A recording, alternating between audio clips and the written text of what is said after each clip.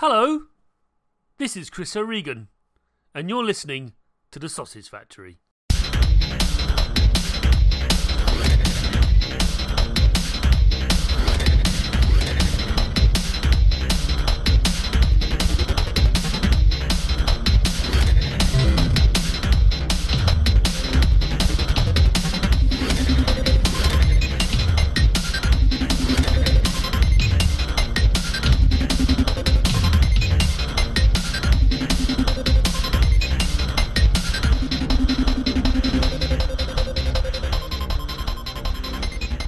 This is episode 330 of The Sausage Factory.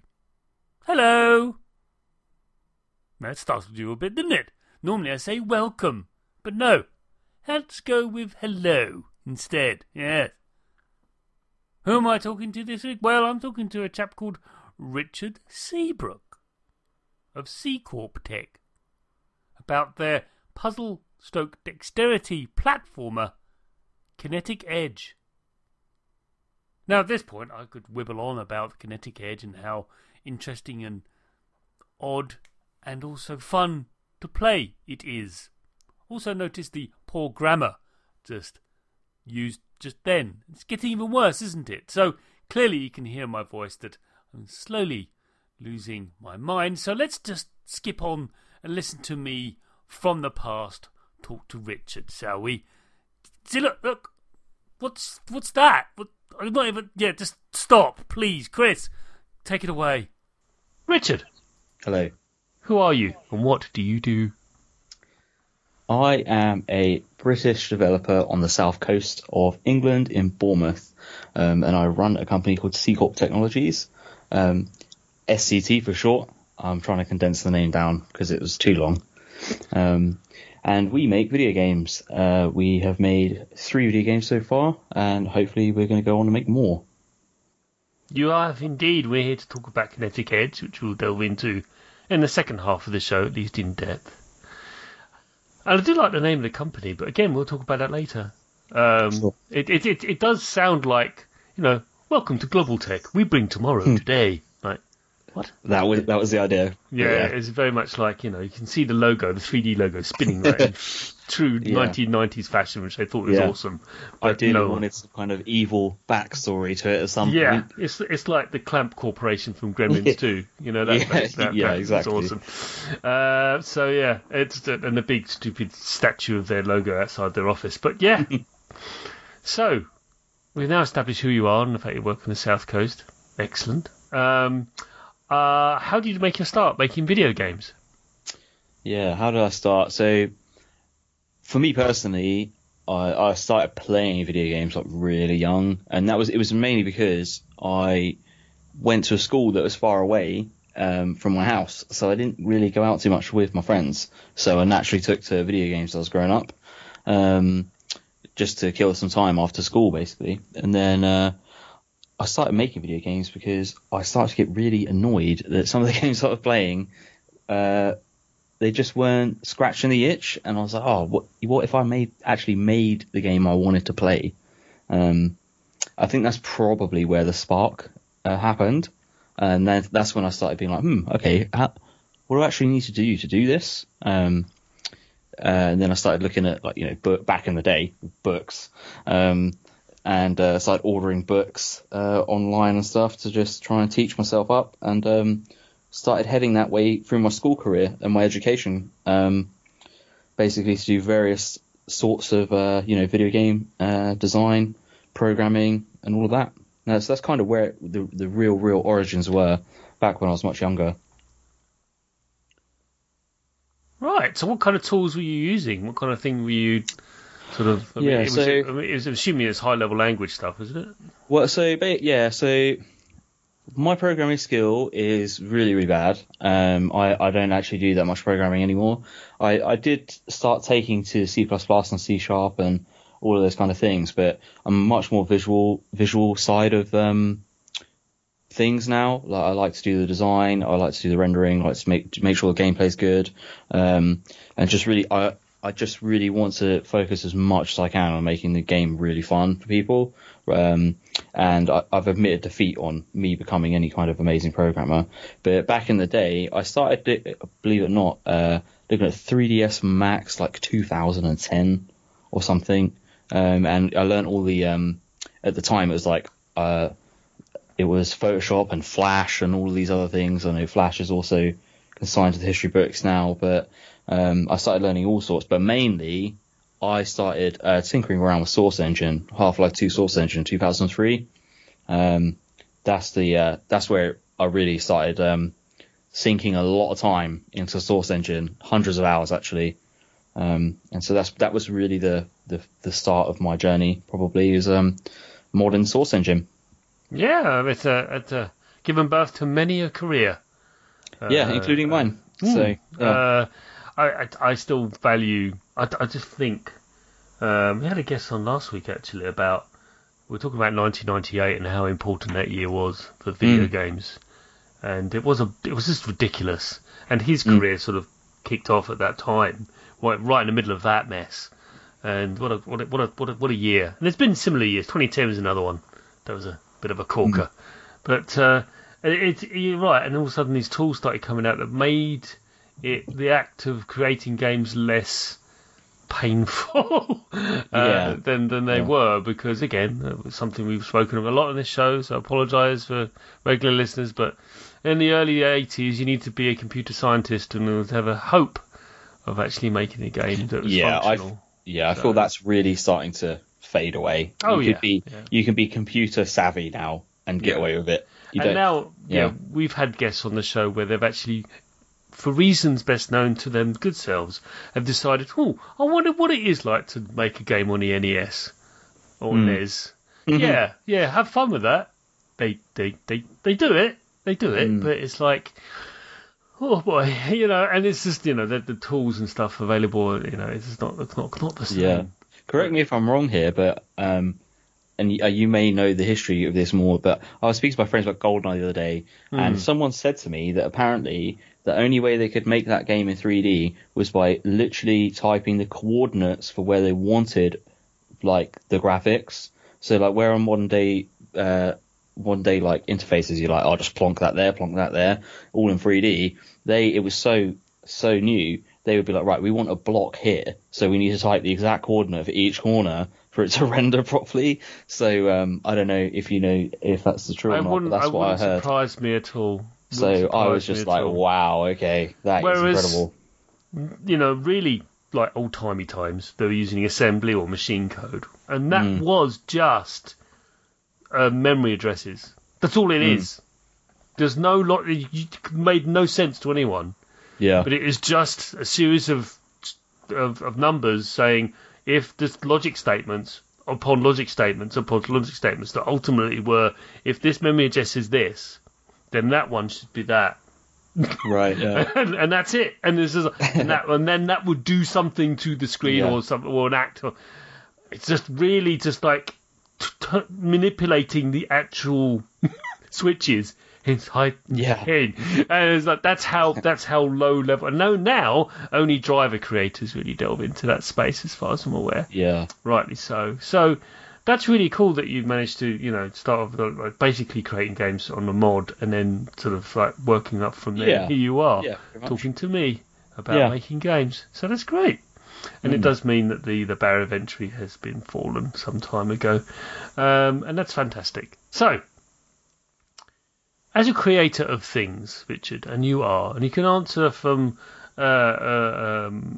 for C Corp or SCT, as you prefer to call it, fairly enough, or you can answer it from your own personal experience or your own personal endeavours. But what do you believe are your biggest influences?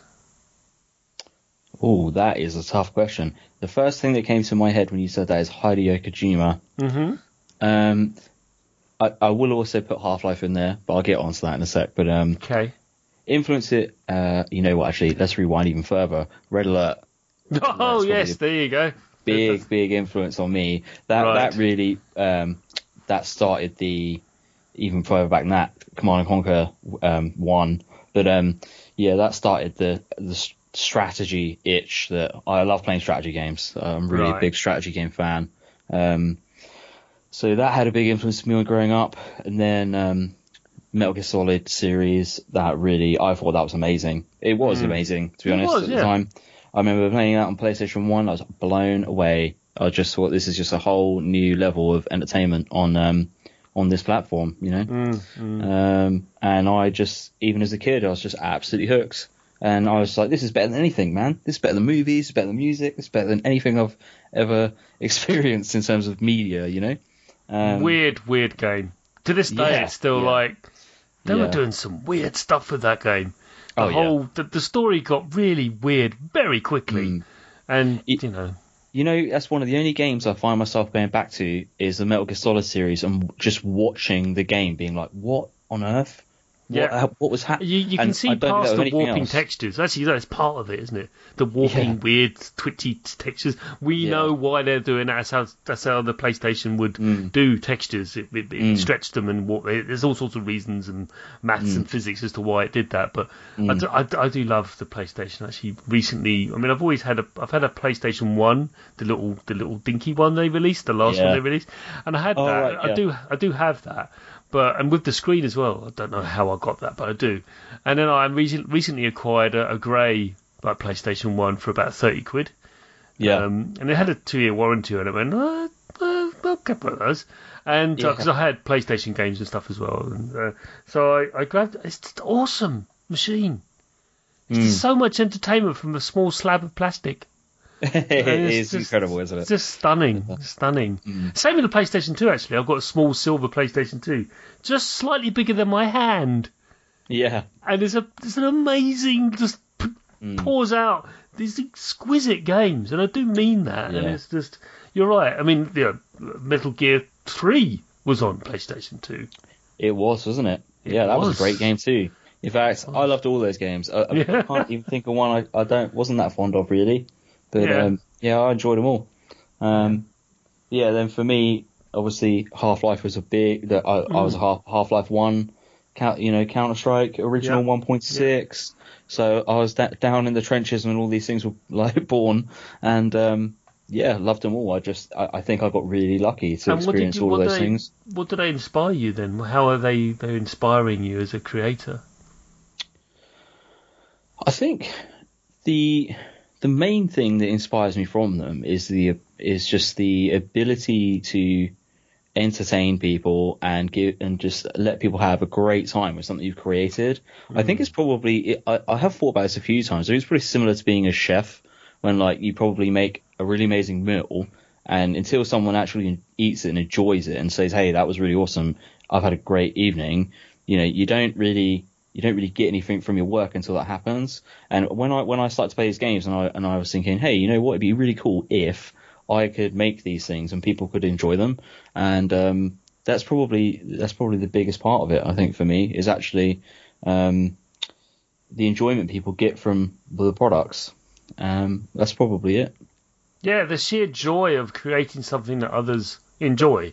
Yeah, it's don't get me wrong, there are days when you get, say, negative reviews or someone's not happy or whatever. I think that's just part of life. But when you get the days where you go, oh my God, look, we got 20 positive reviews today or 10 positive reviews, and you're like, oh man, that's all worth it. We've done really well. We've worked really hard. We've got to this point where, we're happy with this thing to put it out to the world. And when it comes back and it's doing well, you're like, oh wow, you know what? All that hard work and all the crunching late nights was worth it, Yeah. So and especially when I see on some of my games 100 hours played, I'm like, wow, that's incredible. Someone spent 100 hours on the game. That's great. Really good stuff. Absolutely. So I think that's probably it for me. It's this laudable thing. That's wonderful to say that the mere act of making something that someone else can enjoy and share with others is a great thing. And if I feel as well, from a business perspective, if you don't achieve that, then I think that always has to be the main goal with games. It always has to be the main goal. If you can't complete that goal, nothing else follows it. The finances won't follow it. Like, it won't make money, in my opinion. You know, if people aren't having a good time, it doesn't matter about the price or whatever. If you don't meet that goal, people can't enjoy the experience. Then you don't have the foundations for anything, really. No, I mean, that needs to be the core. Always the core idea behind the product and behind the game, you know? Typically, although there's always a bloody exception, isn't there? I mean, everyone... I was just thinking of some games that, like, as there's argument, like, all games have to be fun. Like, whoa, where you go with that? Sorry. So I didn't say that. I've heard that, and I've had to take someone to the side and go, don't say that. Yeah. Because, you know, Gone Home. Was Gone Home fun? No. Yeah. You know, it was Papers, Please. No. Was indeed, going further back, was Oregon's Trail really fun? Yeah. No, because you die of dysentery.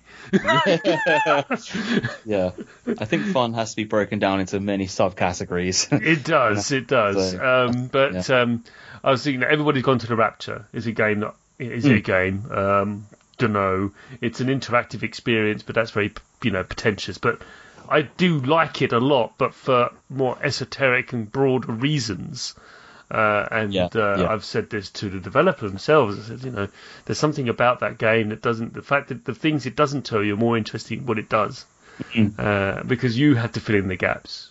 Yeah, there's no right or wrong answers to those. You feeling that's up to you, and that to me was what that experience was about. Was that fun? No. Was it intellectually stimulating? Yes. Yeah. Yeah. Exactly. Yeah. So. Yeah. I mean, I hear what you're saying. You're using terms and phrases like has to be engaged, entertaining. You did use that word, but my retort would be, does it engross you? Does it interest you?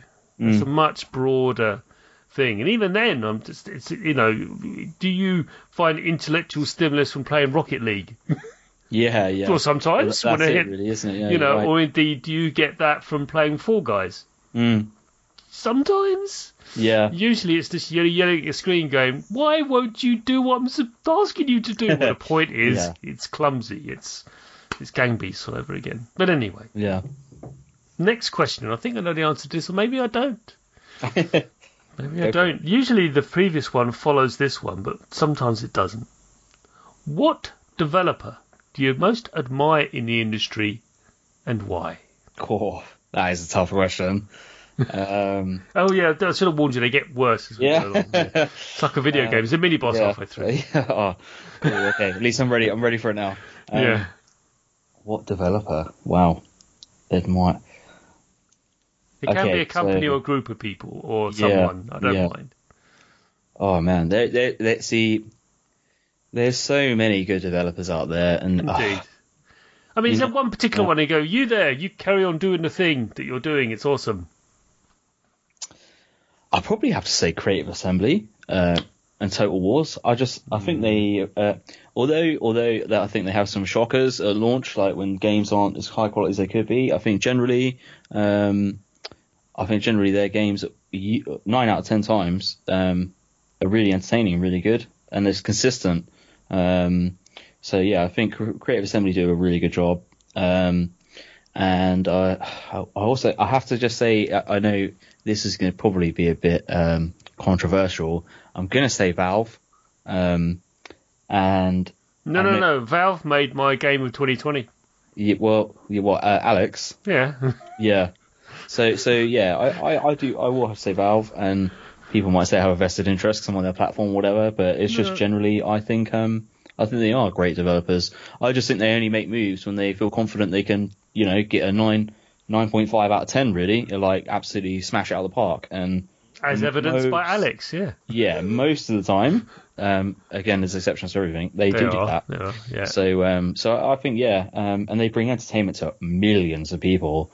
So yeah, I think it's interesting they've coupled the having a platform and also being a game developer. I think that's a good thing. So I would definitely put them up there. I That's great. I could go on for ages on different. No, we could. Yeah, that's probably the two main ones from my personal experience and what I play. Right. So yeah, that's probably the two main ones I would say. Yeah, I mean, I think the marriage of Warhammer and Total War has been. I like them. Yeah. Not everyone does, I'll grant you that, but I just love the ridiculousness of Warhammer and the fact that here's the Total War engine trying to be all terribly serious and modelling phalanxes and stuff, and all of a sudden now it's greenskins screaming, "Wah!" Yeah. And like, oh, that doesn't work anymore. It's just a whole universe, isn't it? I love it. It is. It's massive. It's just, you can just sink hours and hours and hours into learning everything, and it's really immersive. I know people who do. And the third one's coming out soon as well, so fair play to them. I mean, I don't see them ever doing that for 40,000 because that doesn't work. 40,000 isn't a vast. It doesn't, because the whole point of 40,000 is it is a small squads of things. Or I mean, the great army sort of attack. It doesn't work because you just nuked from orbit. So it just doesn't work. But okay. Well, the last question for you for the first half is this. Now, we are a video game based podcast, therefore I'm almost legally obliged, potentially, to ask you this question. What are you playing right now? Oh, another toughie. Right now I am playing. I'm playing a lot of Company Heroes 2. I play that most nights actually. Company Heroes 2 is probably my go-to, and Insurgency, Sandstorm. So I have a bit of strategy, bit of FPS, and they're probably my two go-tos. Mainly because I'm busy all the time, so I like to be able to hop on a game that I can be like, right, I can play this for a couple of hours, and I don't, I can leave and come back, and you can do that on both of those. So it suits my kind of like developer lifestyle well, in a way. Yeah, Company of Heroes is an extraordinary game. I mean, I just love the fact that the whole resource thing is not based on you building stuff; it's you acquiring territory. Yeah. I mean, that's really broad, and I know you're probably grimacing at me saying that, and there's way more to it, but it's good. It's true that I mean, I know Dawn of War, at least the first one, can't remember the second. Anyway, the Dawn of War's had a similar Dawn system. Dawn of Wars are great. Dawn was absolutely great. I really, I was actually speaking about this with my friends the other night. I just was saying, that game has got almost 100% positive. I just think, like, why would you not just remake it? So I know. It's like, once you've got the perfect formula, you don't have to touch it anymore. You've created perfection. There's no point trying to touch it now. No. You did it. Well done. Just update. You don't need to do anything else. I mean, Relic, you made Homeworld as well. Come on. Yeah, I'll give you a perfect example. Command and Conquer remastered. Yeah. Yeah. It's like, it's a no-brainer. No one wants. I did see someone streaming it, and they were like, they had like the full map on display. They weren't actually moving. They weren't, because the resolution was massive. Oh right, They just had the whole thing like.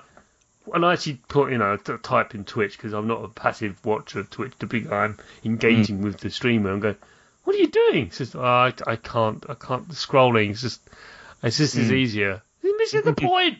Yeah, definitely. Point. It's like playing playing Warcraft with, big zip. What are you doing? No, you've got to click on in peons and say more work. Yes. I think. I would love another Dawn of War to come out like the first one. It'd be great. I'll be on that all the time. Yeah. But for now, drop pods. Oh, they were great, weren't they?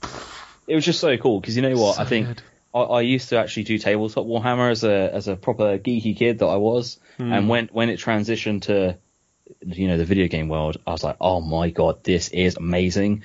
Not only is it amazing that I don't have to drop £10,000 on figurines now, also I can just play Warhammer all the time. Multiplayer, it's wicked. And it hooked me straight away. I must have played that game for thousands of hours, all the DLCs, a lot, But until the next one comes around, Company Heroes. Company Heroes is a really deep game. It's way deeper than I initially thought. I think you only realise that after you play a couple hundred hours, you're like, wow, there's really a lot of strategy to this. And I've It noticed. can be quite daunting when you reach you reach that corner and you go, I've got this, I know, just do this. Oh no, that doesn't work. And when you're playing with others or your teammates, you go, we told you to do the thing. Yeah. Yeah, but I thought this would be more, I was using my initiative. Do not do that. Yeah. You know what I noticed as a developer? Yeah. The balance of that game is on a razor edge, not even a knife edge. It's like a razor. No. The minute something is like, a couple of digits out, it's like the game's totally unbalanced. And although I would love to make a game like Company Heroes, I can only imagine the balance is some kind of outrageous mathematical formula because it's so fragile that they're always tiny tweaks, to make it perfect. It's been too long since I played it last. Thank you for reminding me of its existence. It's just my go-to. And then Insurgency, I have to shout out Mike, who is the lead game dev now. Okay. He's an awesome guy actually, and he helped me in one of my first games. And I think that game's also awesome. I think so many of the FPS games. I'll give you an example, like Siege. I love playing Siege. Me and my mate love playing Siege. But then it turned into like Dota, I feel, where there's just so many characters. I was like, I have no idea what's going on here. Whereas I like it a bit more realistic, So Insurgency was the next go-to for me when we wanted an FPS that wasn't too crazy. You've got this ability, that ability, this ability, and before you know it, you go away for a month, you come back on, you're like, oh my god, I'm totally behind the time here. I've got no idea what is happening. I don't know how to play this game. What is this? Yeah. Siege pushed me out as a player. It pushed me out because it was like, if you're not in for the ride, you're going to hop back on, and you're going to have 50 new characters to learn.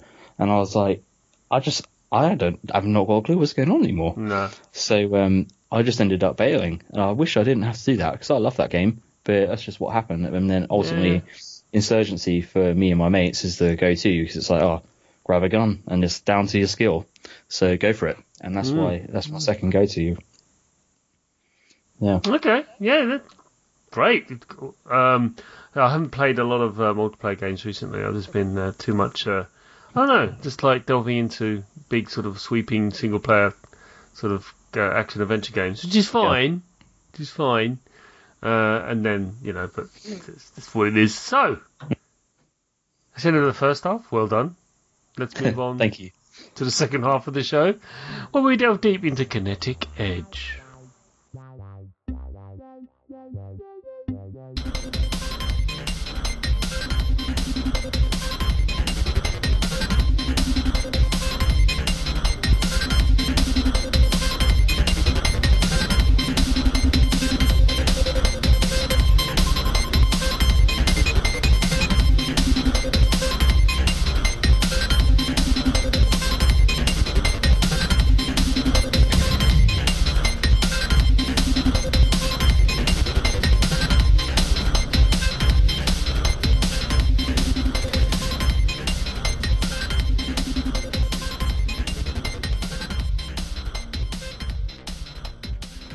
So, before we can do delving into a game that we're here to talk about, principally, we need to know what it is.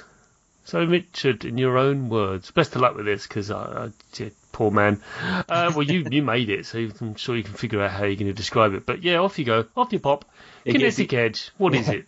It gets easier after you've said it like 500 times. You know what? At first, I was like, when I first said to someone, what is it? I was like, oh my god, I don't know. And now, I've got it down to a T. So basically, it's a compendium of small mini games that you can have fun with your friends on in multiplayer. And we wanted to just make a fun game in a short amount of time that you could hop on and play with your mates. And that's it, really. It's physics platformer. It's got multiple game modes like golf and race, arena, all of that kind of stuff. We kind of drew inspiration from all the party games that people love playing, and we thought, you know what if we could just do like a little like a collage of these games, and you can just hop on and spend time with your mates playing all these different game modes, and that is Kinetic Edge. Okay, well we'll delve into that sort of how that came about later, but before we do that, let's talk about momentum. Mm. So we're not talking about the. It's not politics, everyone. Just the act of momentum, not physics. Let's stop it. Put keyboard warriors. No, let go. It's all right. You're good. So it's critical to the success of navigating around the environment that you find in Kinetic Edge. I mean, it really is. If you really respect it, both it can help you and hinder you. It's marvellous that way. It's what the best physics games really do. That's like, yes, you have a momentum. How can you exploit that, or indeed avoid it to stop you from tipping over the edge? How have you found designing the environments that people find themselves in, and knowing that the player will exploit this fact to the utmost?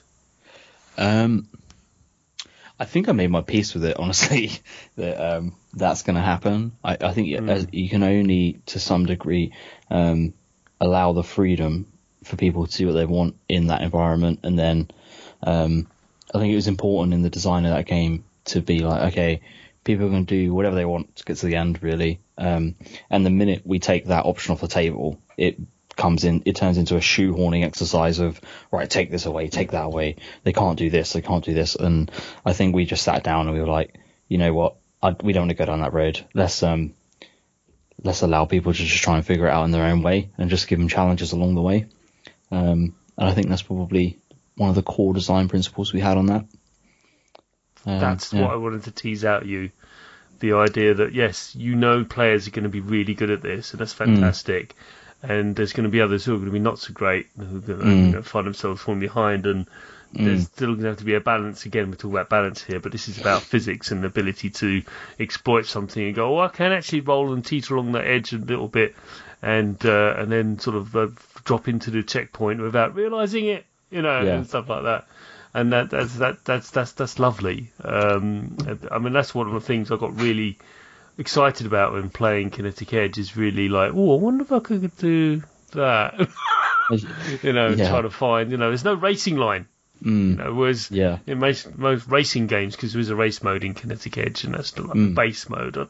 I don't want to say base mode because the whole game is its own base, and we'll talk about that later. But it's just, this isn't Gran Turismo. Not that there's anything wrong with those games. I mean, they're fine. Before you start yelling at me, but there is a racing line of sorts in Kinetic Edge, but it just happens to be above your head as opposed to or somewhere else, and it's really very clever. But going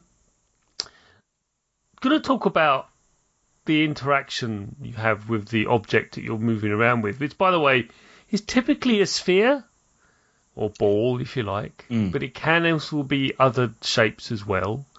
And I mean, I'm not going to delve into that too much. It's just a facet of the experience. It's part of the dexterity, a part of, you find yourself on a disc and you're rolling around on the edge of that disc if you can pull it off, and that's really cool. Yeah. But it's want to talk about the ability to move outside of simply forward, back, left, and right. That being jumping and dashing. There's also a boost as well, or a blast, I should say. But they have an economy attached to them. Yeah. So jumps have an economy. You can do a double, but then in order to do it again, you have to wait for the cooldown. Similarly with dash, there's toe. You get 2, and then you have to wait for the cooldown before it can be used again. And the second one makes more sense, because otherwise you just elevate yourself and then it dashes away infinitely around the map. But you're away, you're away. It's just a waste of time. Whereas, double jump, I can see the clues in the title, everyone. But why? Why the cooldown? Why the limit of those powers? So now I have to be a hypocrite and almost revoke what I said 2 minutes ago. But that was probably the only place where we needed to curtail, because it just came to the point where it was like, if you can do this like instantly, infinitely, all the time, then we are totally out of any idea of how this will be played. I guess the thing was, it's like, where do we land it? So it's like, people have complete freedom, but not complete freedom. So it's kind of like, if we don't know at least some constraints, we can't design the experience. So if we know a rough ballpark, but we know people can still have the freedom to do what they want, then we've got a 80-90% chance that we know if we make a level like this, it'll probably be played like this. That always goes out the window. Like, because then you watch a Let's Play or whatever, you watch a video of someone playing it, you're like, wow, I can't believe he's doing it, or he or she's doing it like that. No idea. Can't believe that happened. But that's probably reason number one. And then reason number two is making challenges and injecting the challenge element into the game has to have a basis. And if we didn't have a basis to build upon when it comes to right, we need this platform here and this platform here, how are you going to get there? Well, you've got a double jump, but if you mess it up, you need to get the double jump right. So you start to flesh out those mechanics and those experiences in the game by having something that you have to master. And if you haven't mastered it, you can't continue. And it's about building that mastery all the way to the end. Whereas like, if we just didn't have that, it'd be like, oh, you can just smash buttons and off you go, So, yeah, that's pretty much it. And then once you get to the end of the levels, usually they're harder at the end. So you should have mastered everything on the way up or to the end of the race, or, by the end of playing an arena or golf or whatever, you've had all of these little lessons to learn and all these little things to master. So you have that curve of ability as a player, basically. So yeah, I think that's probably the reasoning for it. Yeah, sense of rhythm, respect the experience, and yeah, it's a good question. Yeah, it's just everyone has their own way of dealing with it, and I think you're limiting the player's ability to move. Then says, well, okay, well, I can only do this. How can I get around this situation? So what can I do within these limits? And in a way, it's kind of ironic because the limit creates the creativity, because that is where the design balance comes in, because it's like, if we put this limit in, someone has to figure out how to get around, not necessarily get around the limit, but use the limit to complete the task or complete the objective ahead. So by saying, hey, here's this limit on this thing, you've got to figure out how to get there. If we didn't have that limit, there would be no figuring out. There'd be no process there. There'd be no, like, how do we get from point A to point B? If you've got if you've got an infinitely moving rocket ship that can't be stopped, then there's no challenge there, So by injecting those mechanics and by injecting those mechanisms, it actually creates a better experience for the player, even though we are to some degree limiting what you can do. The limit creates the creativity, I guess. Yeah. And we had on the show late last year about a game called Wavy the Rocket. Sure. And that was a sine wave. And you had to manipulate the frequency and the amplitude of this wave. Yeah. And that's the only way you could control the vehicle. It's the only way. You can't directly interact with it. It's always going to follow that wave. It's always going to follow that line. Yeah. So you will change that line. And it's all you can do. You have to change the line. And similarly with Kinetic Edge, I found that was like, it's just this is what you got. Work with it. And initially it can be quite frustrating, but once you master it, it's quite liberating. Yeah. So the next question I have for you is this: there are different modes I've already hinted at in Kinetic Edge, and they're quite contrasting, aren't they? I mean, there's a golf game. There's the race game we spoke about. There's the gauntlet. There's the maze. And yet they use the same building blocks of the core game itself. How did this come about? Okay, I'll say exactly how this came about. This came about because I was playing games like Golf It. I was playing other games where I was like, this is really fun. Having a great laugh with my mates. And you know what? It probably came about because of the pandemic, believe it or not, because we were all stuck at home and we were all like wanting something to play. And we were hopping on, loads of different games. And I was thinking, you know what? It'd be really good if we just had all these games in one. And you could just be like, oh, cool. we have a Friday night where we hop on Discord or hop on a chat program, and we then go and play one of these games for a couple of hours. And I was like, what if we put them all together, and you could just basically be like, cool, let's hop on Kinetic Edge and we can play loads of different games all night. And that's when I sat down. I was like, that might be a really good idea, actually. And then I thought to myself, can we actually do it? Can we put all of this together in one, like, compendium almost? And I sat down for a week and I thought, you know what? I think we can. And I think if we base it around this core element of having shapes or just having certain things we can put in certain levels for you to play as, we can do it all. I was like, but the only way we can do it is because like, there's no way we can do custom artwork for all these games, right? There's just no way we can do custom artwork for all these different modes. And like, we can't actually have a racing game. We can't actually have a golf thing. It's impossible. Like, we're basically making 7 full games, right? Or something. So you can't do that. So it's like, if we can have some kind of awesome Neon Tron style game that encapsulates everything, then we can make it all. And that's how we got to it. And that's it, to be honest with you. That's fantastic. I mean, there's something similar in board games. There's a pyramid board game. Look it up. Basically, they've got 30 games in one box. Yeah. All based on the same components. Small plastic pyramids that all fit in each other. And they have different little boards and stuff like that. But ultimately, it's a great cornucopia of games that you can play out of the box because of just the same components, just different games from them.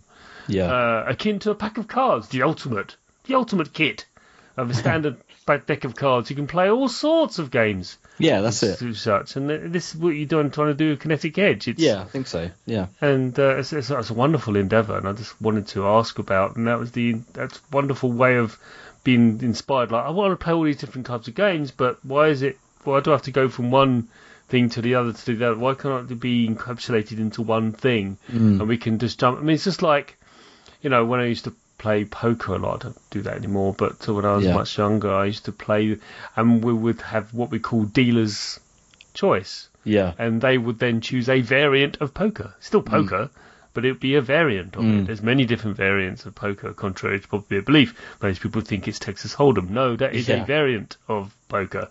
There's many, many different types of poker. Yeah. It's still the same rules, still flush, and the scoring of the cards is still the same. It's just how you get it, how they're delivered to you, and how much you expose what you have versus what everyone else. That kind of stuff. So that's basically it. And what you're trying to do here is it's very similar.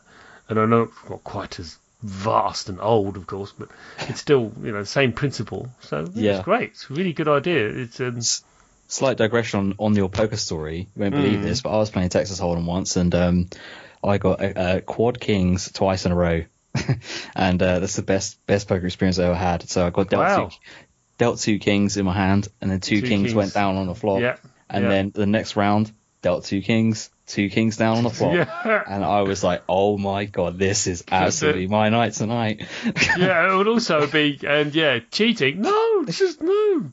And I think we looked the odds up, and it was like 16 million to 1 or something ridiculous. So wow. Sorry, I digress there, but no, that's fine. Reminded me of that story. I remember we used to have little like house rules when it was during Christmas time. We'll play at Christmas, and we'll have like the highest hand is 3 kings. What? It's just no. Yeah. And the Queen of Hearts was that's Mary, so she's wild. What? And no matter what game we're playing, she was always wild. Like, no, I've got 4. I've got 4 of 5 of a kind or something. Yeah, but look, there's Queen. Look. Yeah. And it's just it's just ridiculous. There's other silly little rules we had. And but I think the funniest one was 3 kings being the highest hand. It's the highest hand until someone's got a better hand, then it's war. Yeah, and then it becomes more. It's like the maths doesn't work. I know. Yeah.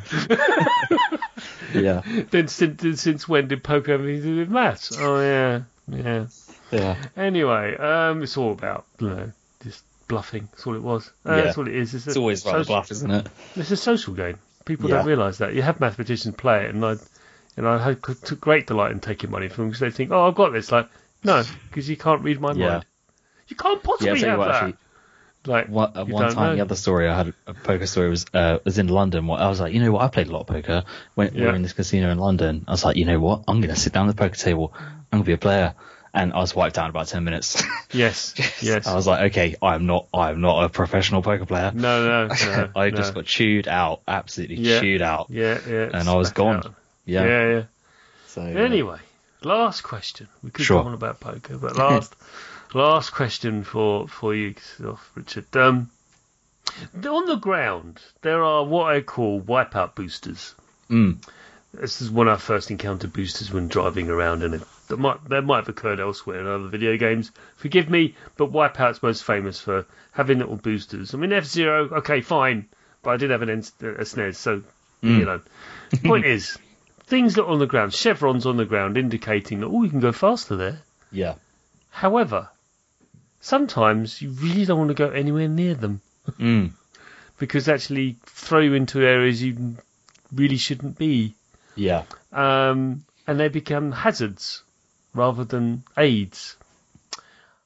Why did you adopt this philosophy in some of the levels, and that sometimes what you deem to be an aid turns out to be something you should avoid? Why was this adopted?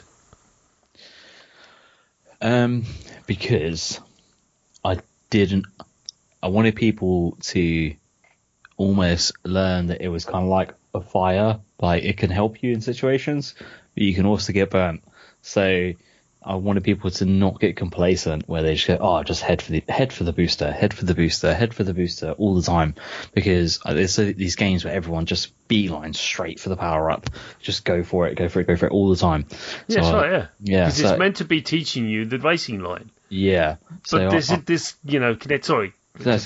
Kinetic Edge doesn't have that. That's the point. Yeah. It's not about a racing line, really. I know we mentioned it earlier, but it's more about thinking about what you can do given your current circumstances. Yeah, exactly. And I just when I was playing it, because I play the games so much. Like I said to my team, like, look, I want you to help me make them, but I want to spend most of my time playing it, so I know that the best product we can make is going out. So when I was playing it, I was thinking, you know what, just using the booster to get to places all the time. You just head straight for the booster. You see it on the ground, you go straight there. And it's like, we need to be able to mix this up a bit, so people have to keep their eye on the ball. They've got to keep thinking. They can't just keep going straight to the booster and they're off, you know. So I thought, you know what, if in some scenarios we just rotate the booster, so it's going to send you backwards or send you sideways, it means that people have to keep paying attention, and it's not just go straight here, you'll get the power up. It means that you've got a race, but you've also got to pay attention to exactly what you're about to run into, or could be a disaster, basically. So that's pretty much why I did that. I think it's probably just to make sure the player is not getting complacent throughout the level. It just keeps them switched on all the time. Know where you are and where you're going.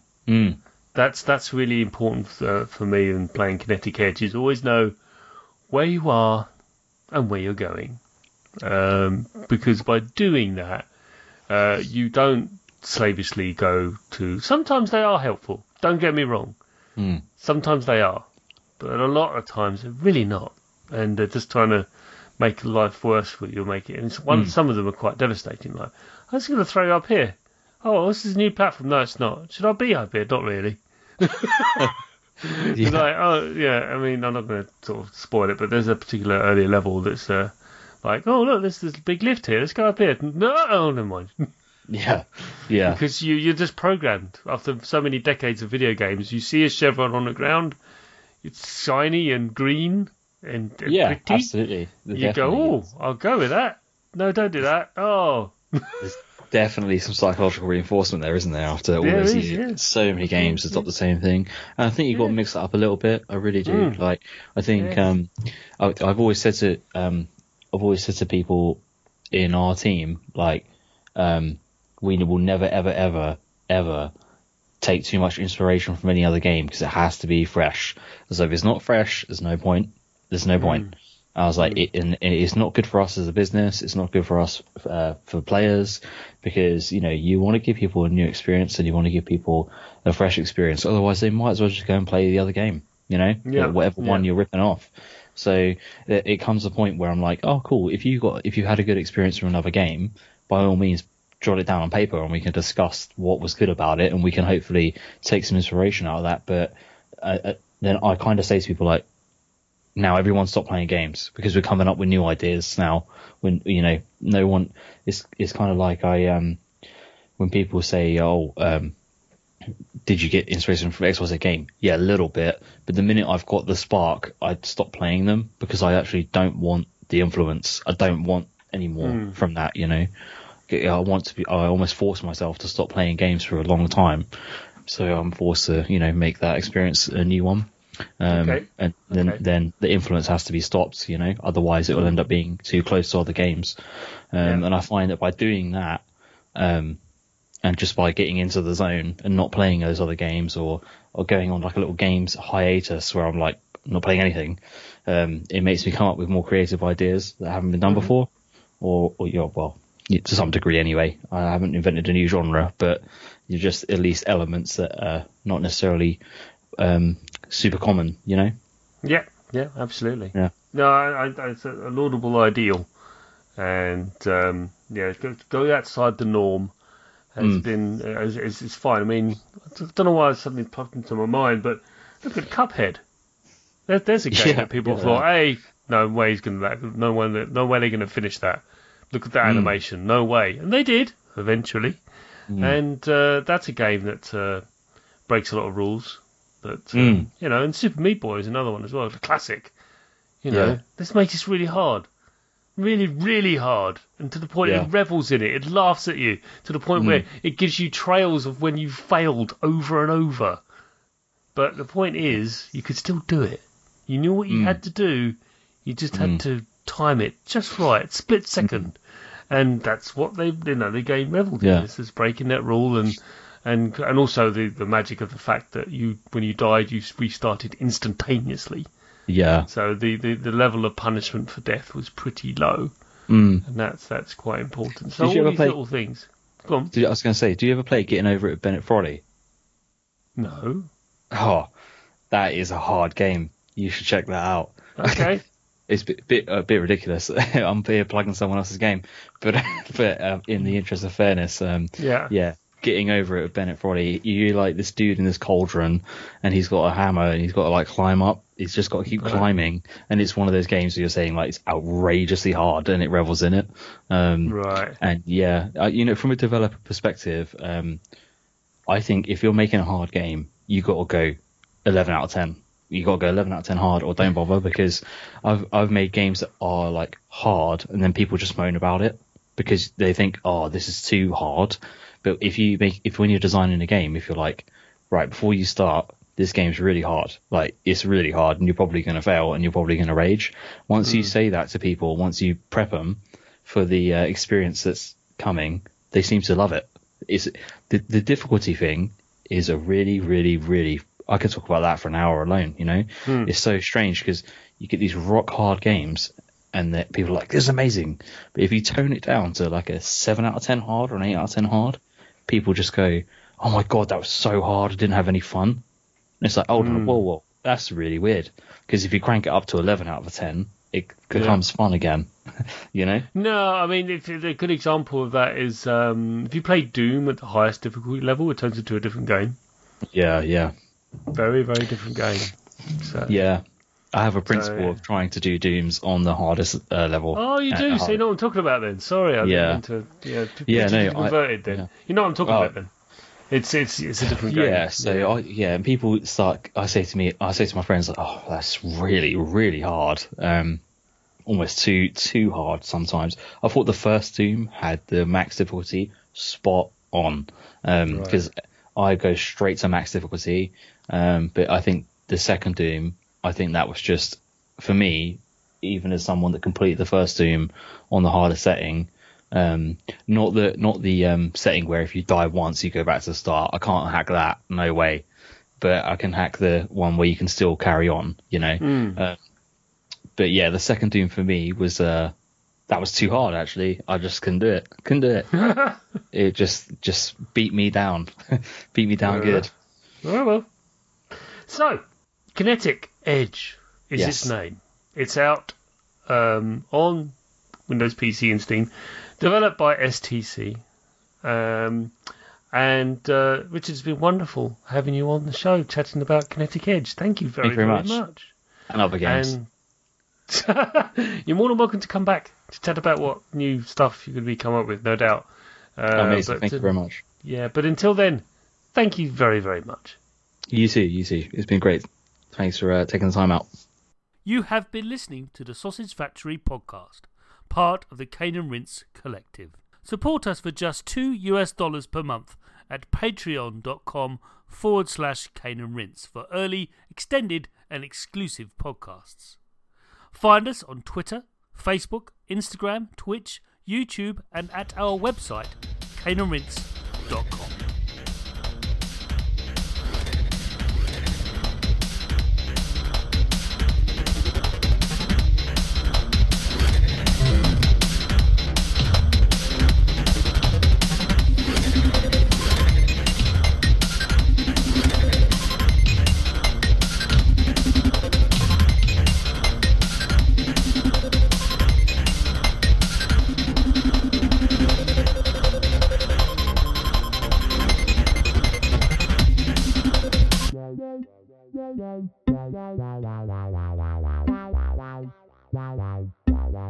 Yeah.